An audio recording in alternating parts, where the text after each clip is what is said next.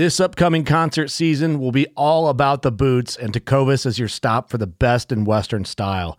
Tecovas has seasonal and limited edition offerings this spring and summer, including men's and women's boots, apparel, hats, bags, and more.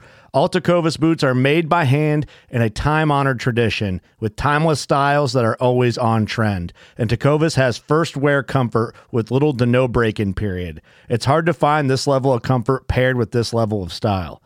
Stop by your local Tecovas store, have a complimentary drink or two, that's WCB style, and shop new styles. The smell of fresh leather and friendly staff are at your service. Many stores even have leather custom branding to make your boots truly personalized. And with regular live music and events, there's no in-store experience like it.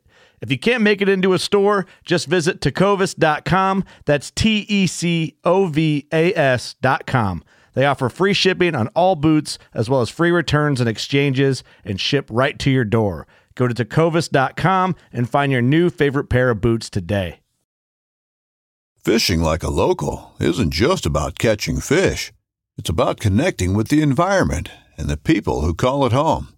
It's about hearing the stories and traditions that have been passed down for generations and sharing unforgettable moments with the people you meet along the way.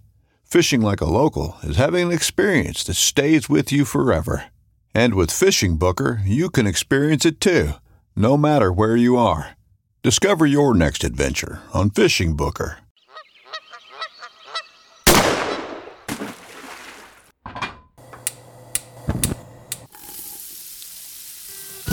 Join Justin Townsend and the Harvesting Nature crew as they explore the world of cooking wild fish and game while sharing recipes, tips, tricks, and lessons learned from their pursuit of wild food. We sure hope you ate before the show, 'cause you're gonna leave hungry. This is the Wild Fish and Game Podcast. Hey everybody, welcome back to Harvesting Nature's Wild Fish and Game Podcast. Got your host here, Justin Townsend, and tonight, special episode, bringing it to you, number 2 for my travels up in the great state of Oklahoma, my home state, many of you know, and tonight I'm sitting at the table with 2 very special guests. I will let them introduce themselves, but I'll tell you, they've been on the podcast before, and we'll talk about that in a minute, but I'll let Emily introduce herself first. Well, I'm Emily. And we have Ryan here as well, and we're from The Way We Hunt. Hey guys, glad to be on the show again. Had a great time last time. Looking forward to be on it again. No, I heard it. Drinking beer out of a straw. I live in. I can't even take myself seriously right now. Mama said I wouldn't make it. All right, so... sorry, Ryan. Go ahead. No. Hey, Ryan here, guys. Glad to be back on the show. We were on, 2 months ago? A and a half ago? October. That was more than 2 months ago. Lots going on, and we're happy to have you here. Happy to have you in the kitchen, so to speak. We'll get into that later, but yeah. Also from The Way We Hunt. Just me and Emily and I. It's a pair of yous. The pair of us. And I made a guest appearance tonight. You did. Which I'm pretty excited about. And I got a fancy new Way We Hunt hat, which you should look for it on. What's the best way for them to get in contact with you if they're like, we really like your hats, which they should, because really awesome hats. So probably right now, Facebook, honestly, is probably the best way. Or Facebook. Or Instagram. Yeah, Facebook Or Instagram. Yeah. And we'll tag them in the show notes so you have a good way to contact them. But, so we last chatted in October. It's now January. So some time has gone by. We talked about offals. Not like awful things, but the insides of animals. And we kind of made a commitment to try to do better in the upcoming hunting season to retain pieces. The wobbly bits, as Hank Shaw said. I just re-listened to that episode today when I edited the our top 10 2020 picks, which if you have a chance, go back and listen to those segments. But in talking about the wobbly bits, we made that commitment, as I mentioned, and I saved some stuff. So I did I brought back 2 hearts, 2 antelope hearts, 2 antelope livers, and an antelope tongue from Wyoming. And of that, I have left 1 antelope heart and an antelope tongue. I cooked 1 liver in a failed attempt, very bad failed attempt at pate, which, I don't know. I think my problem with it was I didn't soak it in anything, and I just tried to go straight into the pate, which may or may not have been a mistake because I was skeptic of soaking, which then spurred my whole spiral of a research project that is the article How to Soak Venison Livers, which I used milk, salt water, and lemon water. And since then, after publishing that article, I learned that there's many people around the world that are soaking livers in different ways in order to make them more enjoyable. So I've learned a lot. Well, meat in particular. Yep. Like, lots of people do a saltwater brine, I guess you would call it a brine, on meats. And milk, I mean, all the time you see people soaking buttermilk. So that article was extremely interesting. I read that. Second article you've read of mine. It's only the second article I read of yours. It was a good article. It was very interesting. Learned a lot. It was a lot of hands-on research. I tried it. Zoe tried it, my daughter. Afterwards, I learned that she told my wife in a car ride that she did not enjoy any of the livers. And she's like, please tell Daddy not to make that again for me. So it's fair, though. Everybody has their taste in livers. I'm not 100% sold. I do like pate and things like that, but I'm going to have to play around with the recipes a little more to tune up. I guess that's a word. Level up. To level up my pate recipe before I try it again. Do you think it was just the antelope in particular?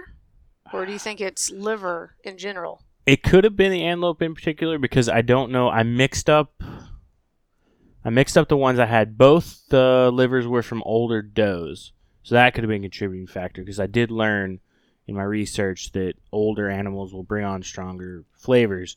And it makes perfect sense when you think about it because the liver being a filter for the blood, that it's essentially the longer you use a filter in like your sink, the more mineral deposits and things it's going to pull out. So in theory, why wouldn't the liver contain more things, off-putting flavors? But I'm going to give it a go again. I may try it with another type of liver before I dive back to antelope because I was a little off-put by it. But I'm not going to wipe it off the menu. Just put it on the back shelf till later. But the heart I was pretty excited about. I did a venison heart hash with it, and that one was really good because I took the potatoes and I parboiled them. So for those that may not know the technical term for parboiling, you're essentially going to basically like halfway boil them. So I cut them into small cubes, halfway boiled them, drained them, let them, all the water rinse off, and I let them sit in the fridge uncovered overnight because that sucks all the moisture off of them. And then when I crisp them up the next day with little chunks of the venison heart, and I use some of the Traeger prime rib seasoning, which has a lot of like rosemary and super like meaty flavors. So it turned out really well. It was so good. It was kind of like a Colorado omelet minus the egg. That makes sense because I made a heart hash as well, but I didn't parboil the potatoes. I did it all I did the potatoes first, then added in, well, no, I think I did the heart first, set it aside, then I did the potatoes for a little bit, added the egg in, and then re-added the heart to it.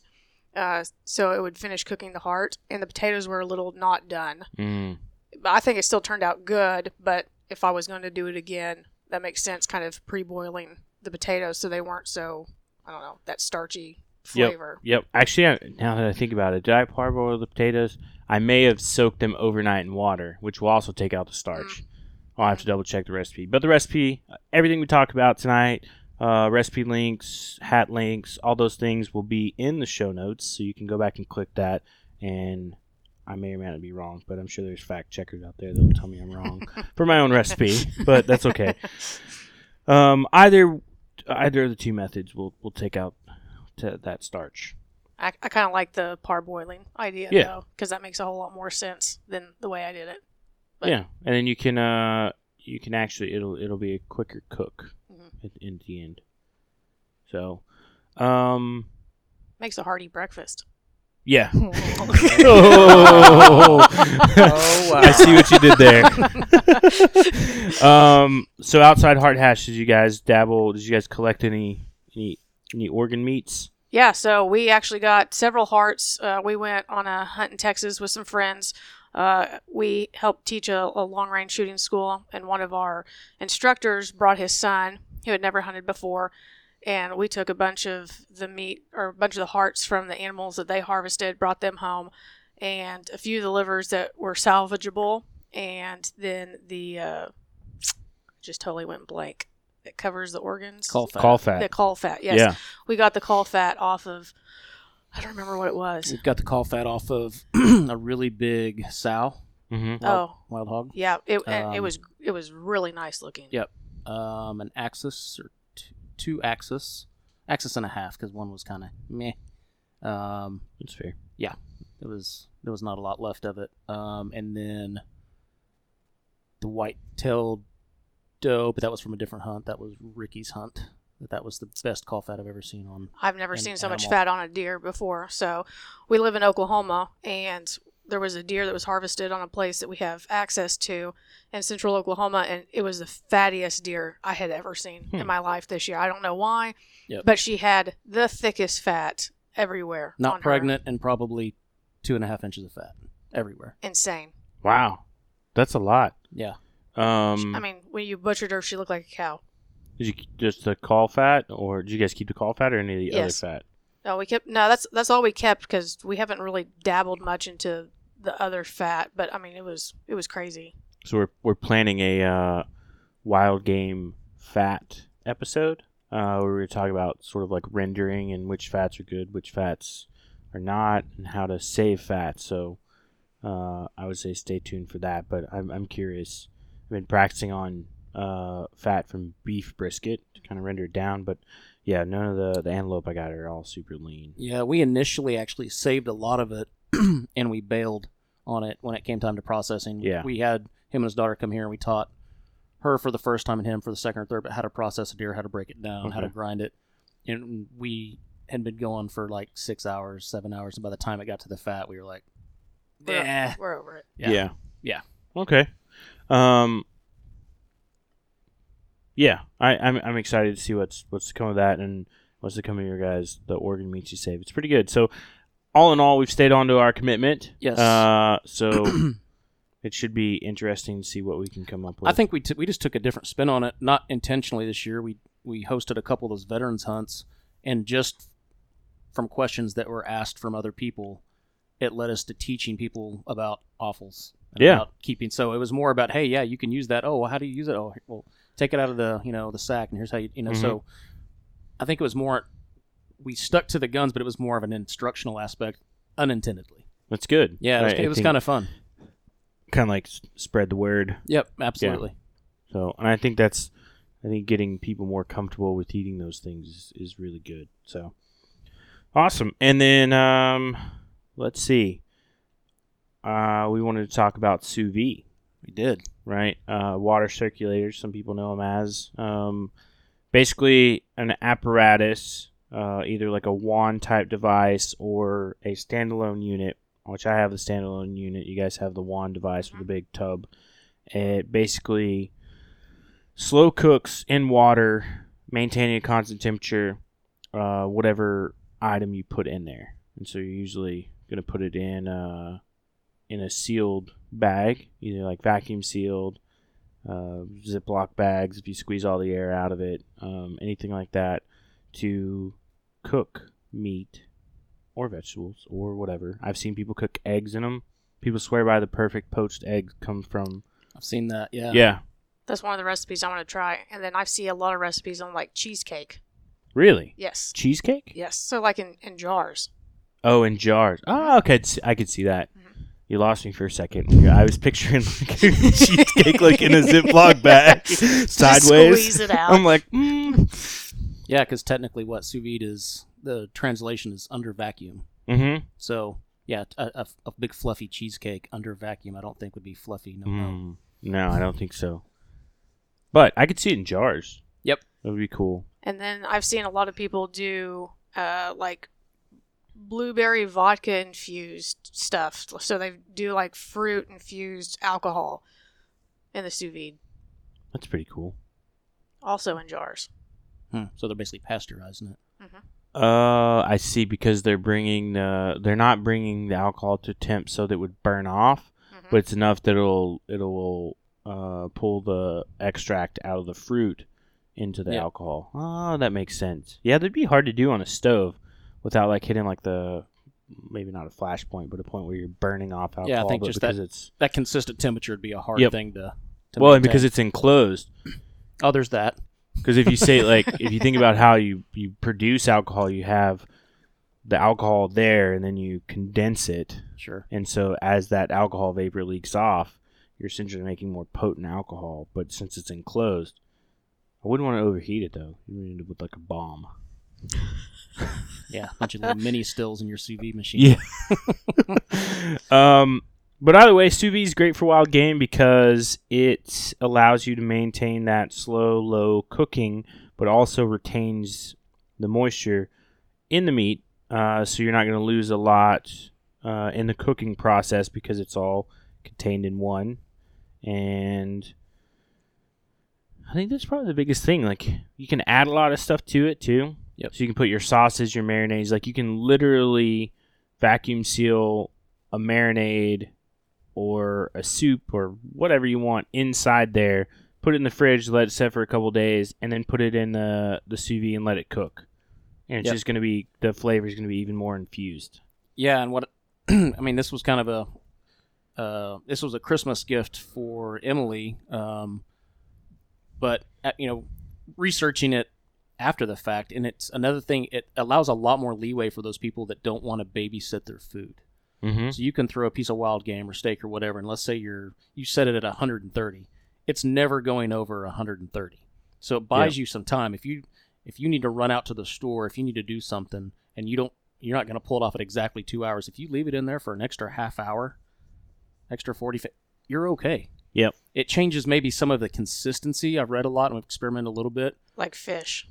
I think you can screw the fish up by doing that. It can turn it more mushy a little bit, but it's always medium rare or medium well or whatever the temperature you set. You can never go over that. You just cook it at that temperature for longer, which changes the consistency but not the doneness. So we've done a couple of those experiments, and it's really weird to leave a steak in there for like 3 or 4 hours, and you're just thinking, I'm burning the heck out of this thing. You pull it off, reverse sear it, and you're like, wow, this is great. That was amazing. Yes, exactly. We did during Thanksgiving, we actually sous vide duck breast. Nice. And I did like a great recipe that I always go to. It's like a pumpkin cream sauce with gnocchi and seared duck breast, but we did the reverse sear. You put the duck breast in the sous vide for like 2 hours and then pulled them off and seared them. And oh my gosh, so good. Which I feel like is probably the only way that you can eat duck breast. It's not bad. Yeah, you're not a duck fan? No, remember on the awful thing we were talking about? I do. Not a fan of. You would have liked it. waterfowl. So last night we recorded and we did a taste test of 3 different duck. I cooked them the same way, but so I was hunting with 2 of my cousins and one of their friend, and he does not like to eat shoveler. Okay, that makes sense. But so I always take that cue as like, there's probably a way I can cook it that you're gonna like it. Mm-hmm.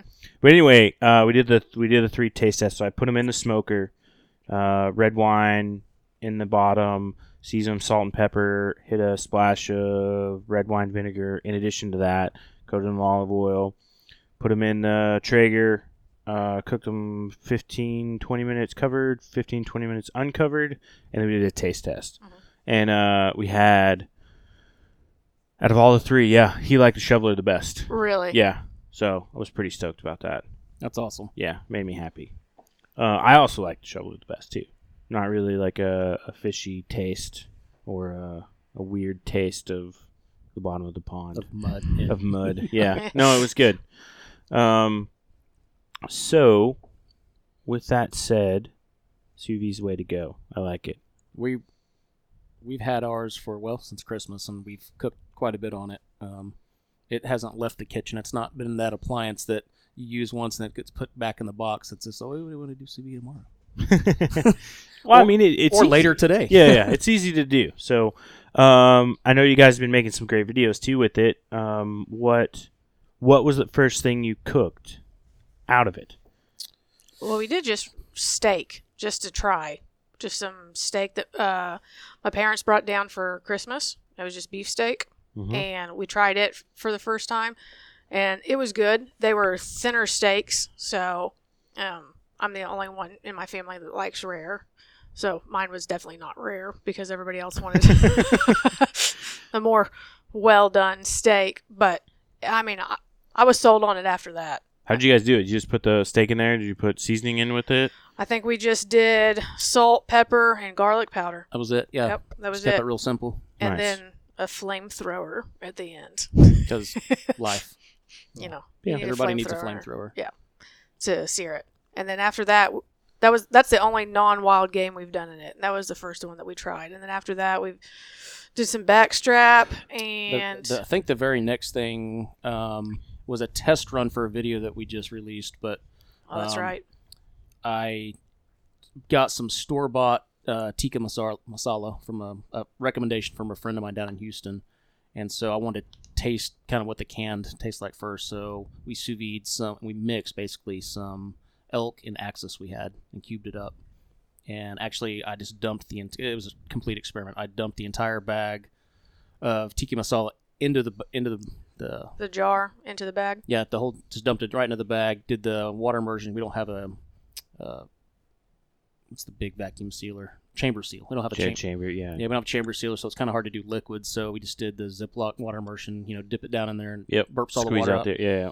And we just cooked that for like 3 hours at 130 degrees with the sauce in it and everything.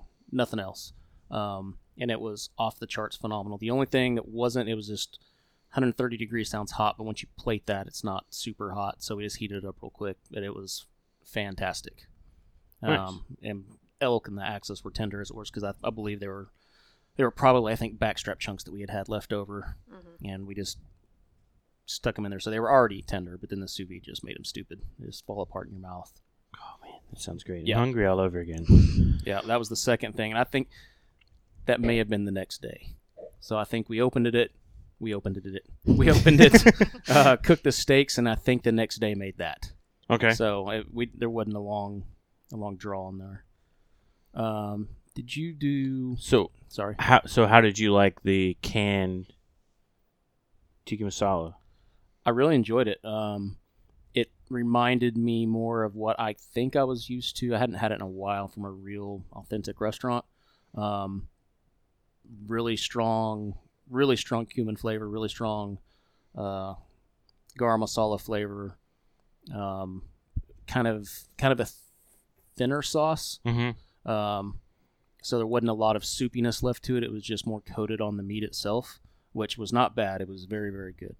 But then we ended up taking it a step further. In the video we put out, we actually made our own and compared the two. But they were both phenomenal. I had a different flavor the way we did it the first time, though, with the elk and the axis, because the meat cooked in with the masala. Mm-hmm. And so a lot of those juices were intertwined in there. So it was basically the broth and stuff from the meat cooking mixed in. So it gave it a really, really unique flavor that was even different from the video we just put out where we tested the jar and our homemade stuff. This was even different than that. Oh, wow. Okay. So it was something I didn't even think about. And I was like, oh, yeah, it's the broth in there mixing with it. So Yep. I could see that. What did you think of it, Em? I liked it. And then when I think you guys are actually going to feature our recipe on your website at the end of January. And I've had maybe tikka masala like one time almost 10 years ago. So I like what Ryan was saying, when we made the homemade stuff, it was a little thinner, I guess soupier version than the stuff that came out of the jar. So like the flavor that came out of the jar, but like the consistency of our homemade stuff. But, we just kind of made up the homemade stuff, and we can tweak it later and add more cumin or more anything at that point. Yeah. And you can, if you don't like the soupier version, all you do is just simmer it longer to kind of render down that. We added coconut milk to the end of it, and you could even cut down on that and simmer it longer, and it's gonna thicken up on you. So it was definitely our version was definitely more vegetable-y.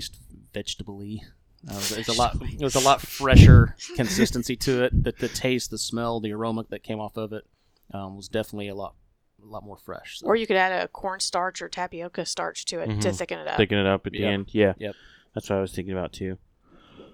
But Ryan said that he really liked kind of that more thin consistency that it came up with the ones that we made. He says he thinks it's more I think traditional. I think it's more traditional. I mean, every place that I've ever been that's had tikka masala, that was traditional. It was been more of more watery based. Yeah, I could get a spoonful of it along with the meat. So I really really enjoyed that.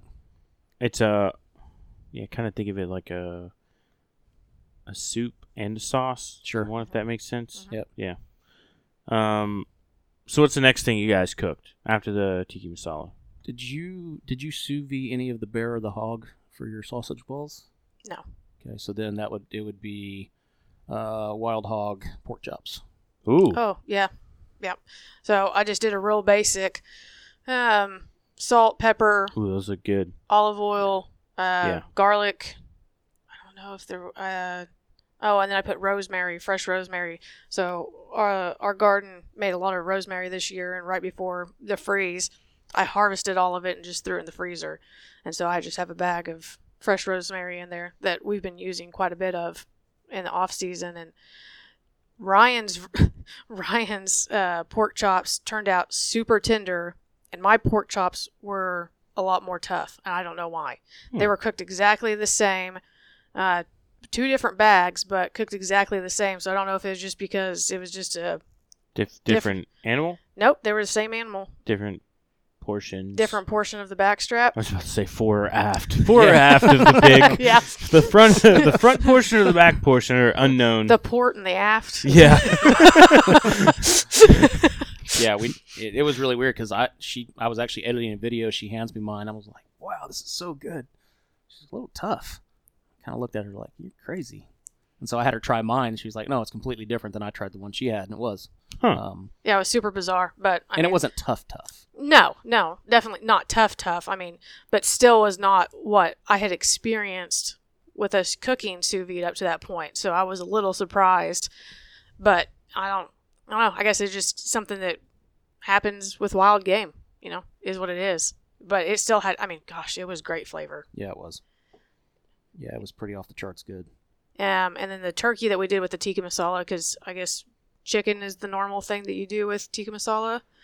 I think so. It's more traditional, Yeah, so we used turkey breast from a turkey that I harvested back in the spring. Ooh. And, you didn't even need the tikka masala to go with it. It was the most amazing thing. So we did the sous vide with the turkey breast, and then we put it on our Rectech for an hour, and the broth I had made inside the bag, I basted it every 15 minutes for an hour on the Rectech on the low setting with rosemary, and I was a little concerned because it's wild game, that it was going to be too tough, and it definitely was anything but. It was probably we're probably never going to do turkey breast again any different than in sous vide and then on the smoker. Yeah, that was a game changer. We'll be doing that for Thanksgiving for other people. It was crazy good. Did you use the rosemary's like the brushed based? No, so I had put butter and rosemary and just salt in the bag, and then once we pulled it out of the sous vide, I put it on the Rectech, and I left the rosemary on the breasts, just like kind of in a cross or whatnot, and I just took a basting brush and just basted over the top of it, so I left the rosemary on the turkey breast the entire time. You can see a lot of people use the rosemary as the brush. Right. Mm-hmm. But that's very popular. Very popular thing to do. It's a nice visual. Yeah. Especially if you tie it, all the sprigs together. Yeah. You get a little broom. Looks super nice. Yeah. But I wanted to leave the rosemary on it where it was. And, it turned out That's so perfect. good. Yeah, probably will never do a turkey breast if we're just doing that differently, or if you just want that, the flavor on it was so good and you could taste it even when it's mixed in with the tikka masala. It was unreal. I'm gonna have to try it that way. That sounds really good. Yeah, super tender for wild turkey. A lot of people complain that wild turkey, gets dried out and and stuff. This was as tender, or if not more tender than a store-bought one, in my opinion. When we've done both, and it was way good. So many people listening to this would think we're like we're selling the sous vide. But any downsides you've noticed? Anything? Well, it's not the end-all, be-all to everything. So, I mean, like, we were watching something about brisket, and we were watching a guy, and he did brisket traditional way, and he did it sous vide way, and the brisket sous vide kind of turned it into almost a steak versus what a traditional brisket on a smoker would be. So, if you want that traditional way of cooking a brisket, then you still need to stick with the smoker. You don't need to sous vide it. But if you want to take a brisket and you want to turn it into a steak, then do it sous vide. So, I mean, it completely changed the flavor of the brisket. Oh man, I wonder. Yeah, because you're losing that fat. And you're not rendering the fat. The fat's just hey, I'm just warm now. Hey, I'm here. I think another big thing that people need to be prepared for, and some people it's not. When you cook something sous vide and you pull it out, it is cooked to temperature. The char marks and the things that you see on a grill are not there, and it's very off-putting. You can look at a steak. We saw that tonight. Yes. Yeah. Gator tail is not a visually appealing item when you pull it out of sous vide. It looked like a big fillet of cod. Yeah. It did. Yeah. I was like, oh.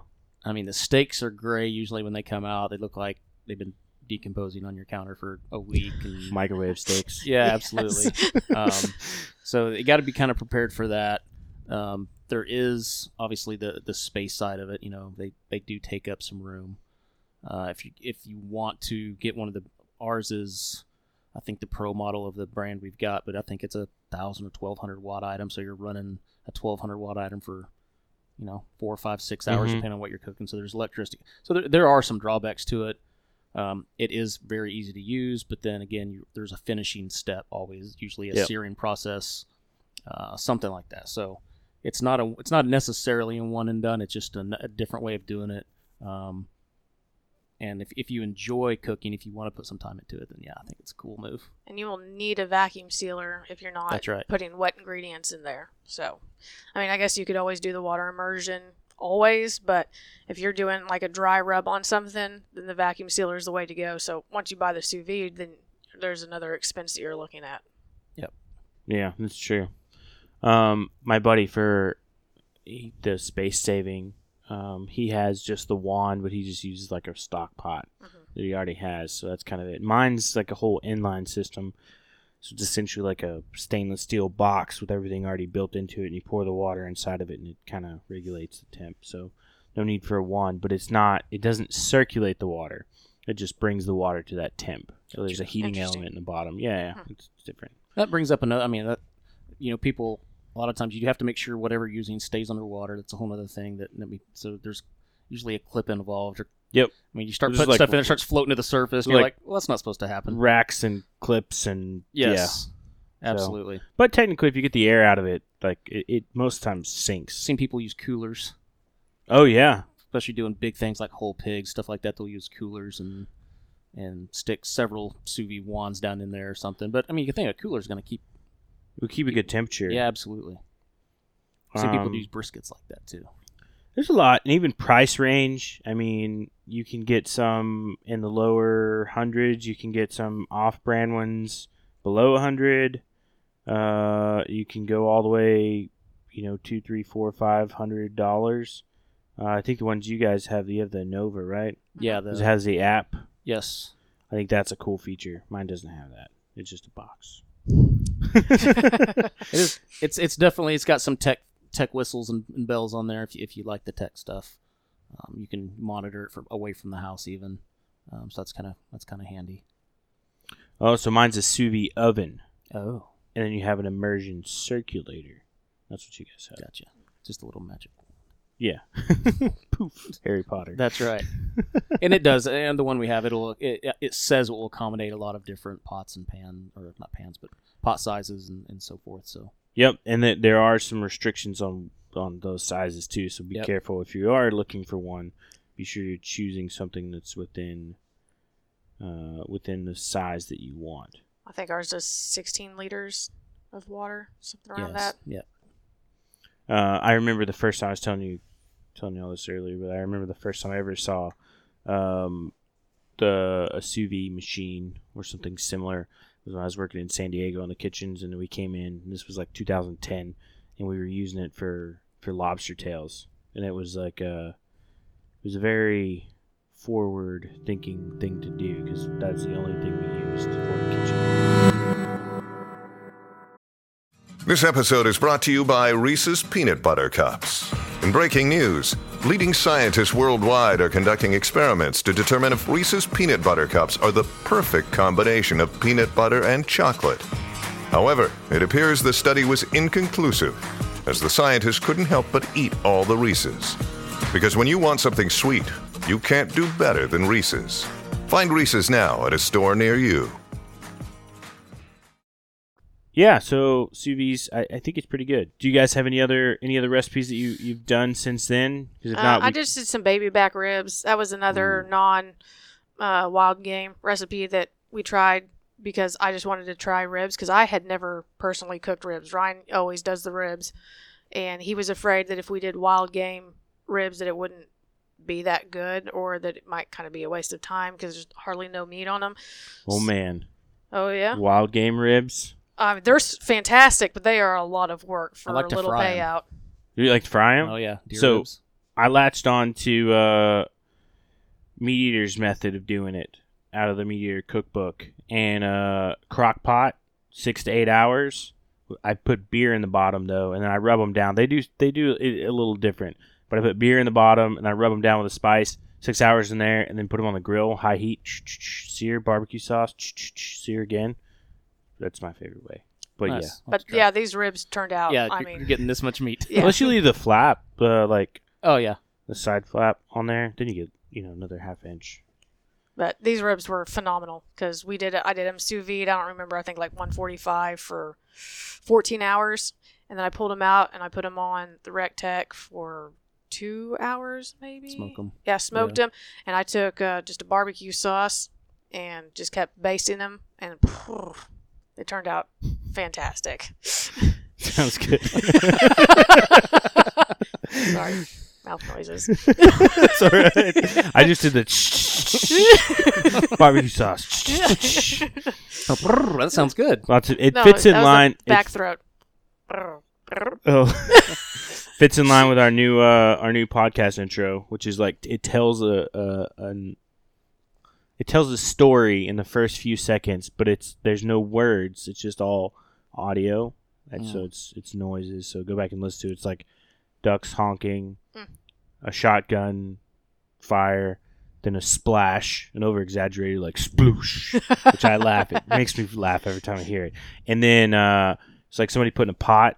Oh wow! Somebody putting a pot on the pan, and then a pot on a pan. Somebody putting a pan on the stove. Yeah, sizzling noises. Gas.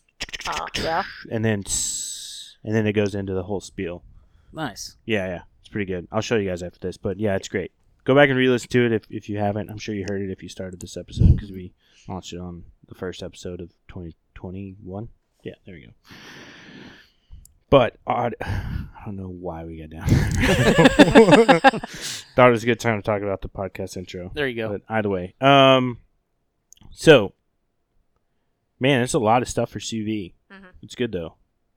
Yeah, it's I'm sure right now we're just leaning into it pretty hard just because it's new and it's fun. And we're kind of experimenting, but I think we'll just use that, and it's going to eventually find its way around to just kind of working its way into our normal cooking routine, and it won't be an everyday thing like right now it kind of is, but it'll come around to where we're going to pick and choose the best parts about that and utilize it the best way, I think. Yeah. Sorry, go ahead. I just want to say that, because our recipes, we want to make sure that anybody can make our stuff. So I know doing sous vide, is not in everybody's wheelhouse or budgets. So, we'll do some stuff sous vide, but we're going to continue our traditional way of cooking to make it where everybody can make our stuff. Like 3 ingredient meals. Yes. 3 ingredient meals. Hint, hint. Spoiler alert. So I did, speaking of second spoiler alert, I did Dove, Peking Dove. So I took all the sauce you do for like a Peking duck. I did a lot of research on this to figure out there's a lot of traditional aspects to like Peking duck that I tried to impart in a Peking Dove recipe. But essentially I put the Dove with all the sauces in the sous vide and cooked it till the Dove were done, almost done. And then pulled them off, put them on the grill, gave them a nice sear, and it really retained so much flavor. It was good with some like pickled vegetables. That recipe I have live, so that'll be on the show notes too. I do like Peking meals though. Yeah, that sounds good. Yeah. So tonight though, in this awesome night of being in Oklahoma, I helped you guys prepare a sous vide recipe. You want to talk about it? Yeah, well, you pretty much did most of it. Well, I did the chopping. You guys did the glamorous part of like, here's everything. I just chopped vegetables. But no. So what? We made a sous vide alligator salad. That's it. Yeah, which was insane and actually really, really good. Really good. So we gotta break it down because the sous vide alligator salad sounds disgusting. I picture like salad and alligator in the sous vide, but no, it's like I guess you guys. Yeah, go ahead. Yeah. So we took just a little over a pound of alligator tail that we had back, and we sous vide it for 3 hours. I believe at 145 degrees. 134.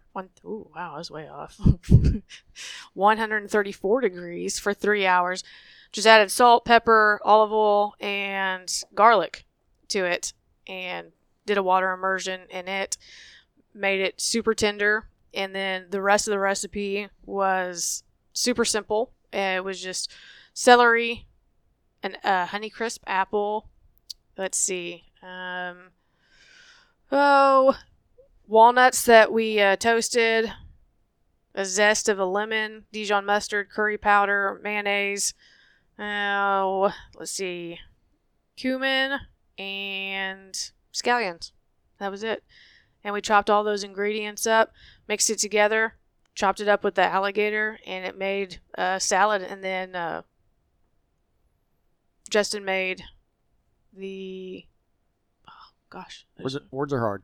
I know. I just totally went blank. Collard greens. Collard greens. Collard greens. Collard green. Which my daughter said was okay. Yeah. Just the onions.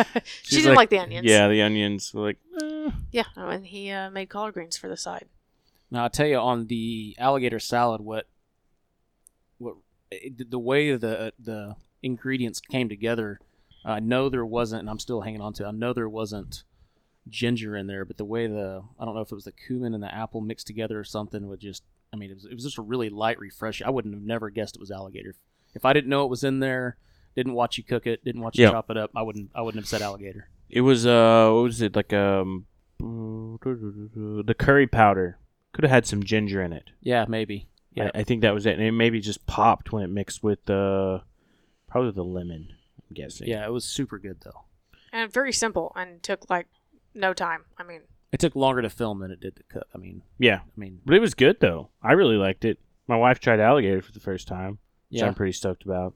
Your daughter seemed to like it. She liked it a lot, yeah. She likes the fact that it's wild, one. Two, it's alligator, which she's never had, so she's pretty interesting. Cool factor there. Yeah. And it's a different way to cook alligator. It's not the traditional way of cooking alligator. Yeah, with the bites. Yep. So we're definitely trying to move away from the traditional ways of cooking. Yeah. Which follows up to our second item of the night that we cooked, which don't know how we ended up on it, but we did. Mm-hmm. I think I made mention, it was like I have squirrel, and you're like, oh yeah, I got dove too, and I was like, cool, we can do with dove. I remember a venture up to one of the Florida wildlife management areas where we were hunting dove and only shot like one or two, and took the dove breast the meat and put them inside croissant dough, made like a little fluffy pastry croissant, and cooked it in the Dutch oven over the campfire. And I was like, we could do that. That should be pretty simple. We can put it on the smoker and, do something with it. And I was like, what about like a mini beef Wellington, but like a Dove Wellington? And they kind of spawned this whole idea of wow. So that's what we ended up with the croissant dough. So just like over the counter. Those tags are hard to get this time of year. I need a script for that special croissant dough. They were left over. Just regular pre-made croissant dough like you get in the biscuit aisle. I guess that's a place. I think it's a place. Yeah. Definitely a section. Yeah. So that, and we took the Dove breast meat and coated it with stone ground mustard. You could really use any mustard. You use yellow if you want. I'd probably do like a German sweet mustard. I think would be good too. Mm-hmm. We talked about maybe a little bit of cheese inside there. We didn't put cheese, but you could have. And then you kind of square up the slice of the triangle, yeah, and then fold that around it. So it was a 3-ingredient of Wellington. Yep. Yeah, and it, oh my gosh, turned out so good. And so simple. Oh yeah, you could doctor that thing up as fancy as you want. Yeah, absolutely. I mean, you could go straight like traditional Wellington if you wanted. You could do like mushrooms and scallions and pate, and I mean, you go down a big rabbit hole. I think the way we did it, something that you could recreate in camp, you can recreate that and a lot of these places you go to, especially on some trips that we've been on recently, or hunting trips, you walk in, the only thing that's open on the way back is like the one gas station / bait store / grocery store. / ammo store, / if there's ammo. Which, oddly enough, all carry biscuits. That's right. Like canned biscuits. That's right. You're like, what? It's like beer, Gatorade, coffee drinks, energy drinks, biscuits. Okay. Yep. So, yeah, I think that's something you can find most anywhere. And that's easy to transport, even if you could. I think you could do it with biscuit dough, too. I don't think it'd be a problem. No, it'd be easy. The same way. Yep, It'd be probably absolutely. really good. But yeah, look for that. We did videos of both, so that'll be up on the Way We Hunt page. We'll also, they'll be at some point, make them over to the Harvesting Nature page as well. That's right. But I think those were 2 really great recipes that I'm excited about. And they weren't the traditional Dove poppers. No, they weren't traditional Dove poppers. Well, if you've listened to me long enough, I'm not a big fan of Dove poppers. I think there's a place for jalapenos and bacon and cream cheese and Dove, but I'm not sure that they should commingle as much as they do. They're good, they're tasty, yes, but there's a whole other world of flavors out there. That's right. Like canned biscuits. Like croissants. Yeah. That Justin doesn't know how to open. No, clearly not a skill I have mastered. Cans are hard. Cans of biscuits are difficult. Let's see. I think we went through all the recipes, right? Mm-hmm. Yep. Yeah, that's what we did tonight. Yeah.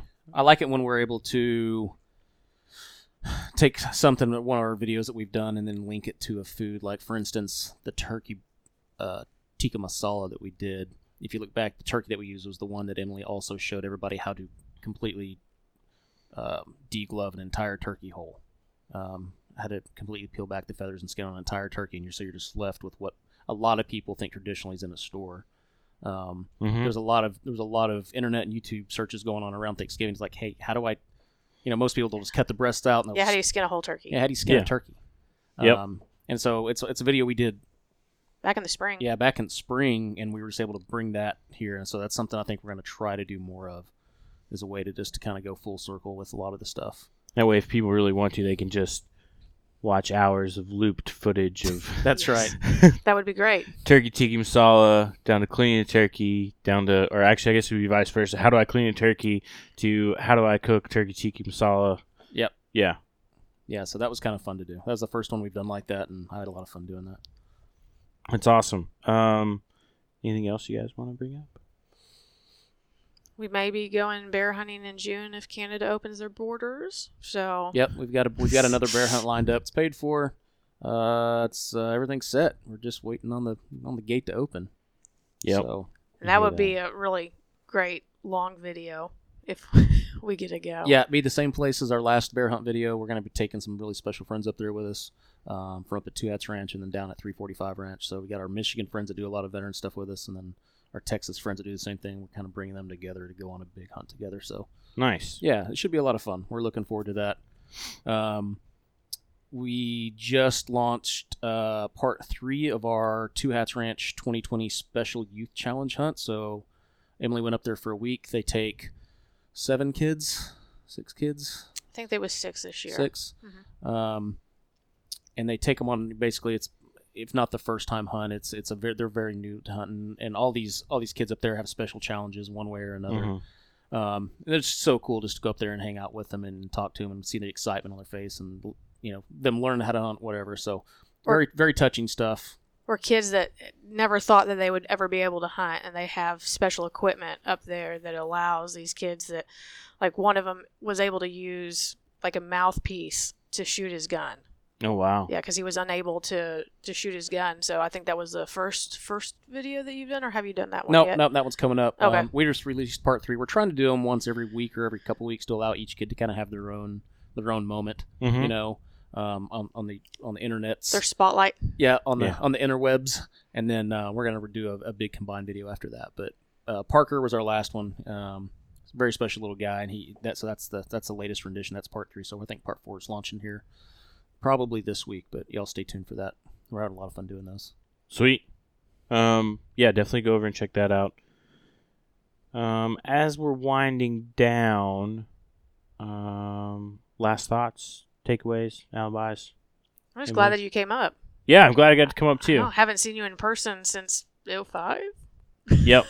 Since not to date ourselves, but since we graduated high school. Yeah. So, yeah, it's been a long time. But it was good because I brought the family up. They got to meet you, hang out for a bit, pet your dog, watch TV. Cat screamed at them. I mean, it was a great time. It was good. That's all right. My 10-month-old screamed at the cat and waved. So that was great. And he gave lots of verbal background noises. Yes. So made an appearance in all the videos. He did. Yes, he did. So, Ryan, you got last thoughts, alibis? No, just stay tuned for more, I guess, from us and you. I think we're going to be doing a lot of cool things in the future. We got some cool stuff lined up. Kind of kicked around the idea of tonight of some trips, maybe. Co-mingled trips. So collab going on there. So, yeah, we're just really excited to kind of be part of the team, and thanks for having us on. Yeah, absolutely. It was fun. Thanks for having me up and for providing alligator and Dove Wellingtons that were delicious. And look forward to next time. I will say this. I should have plugged it at the front, but I'll talk about it now. We are still doing hats for reviews, so they've been slowly trickling in. Once I get back to home and we start back up on our regular podcast intervals, we will be reading more of those 5-star reviews and giving away hats. So all our podcast links now have the ability to hit a link. It will take you to a page where you can rate the podcast. So you can rate it and leave a review. Those written reviews give you an opportunity to get a free Harvesting Nature hat. So we'll give you a shout out on the podcast, read your review, and then you pick the hat. We'll send it to you. Which Ryan actually won one of them, and he's wearing it right now. Yeah, I didn't realize it was him until after I ordered it, and I was like, wait, this dress looks familiar. But no, he's wearing the camo dad hat, which is, you don't have to be a dad to wear, obviously. No, it's a nice hat. I like it. Yeah, it's super comfy. I have one too. Yeah, go check those out. Go in the shop, use podcast20 for 20% off. Thanks, everybody, for listening. Be sure to smash that 5-star button. Tell us what we're doing wrong. Tell us what we're doing right. As always, go check out these guys on social media, The Way We Hunt. And when you're done checking out their social media profiles and YouTube channel, go over to the Harvesting Nature page. Give us a like, too. All right, guys. Thanks. Have a good night.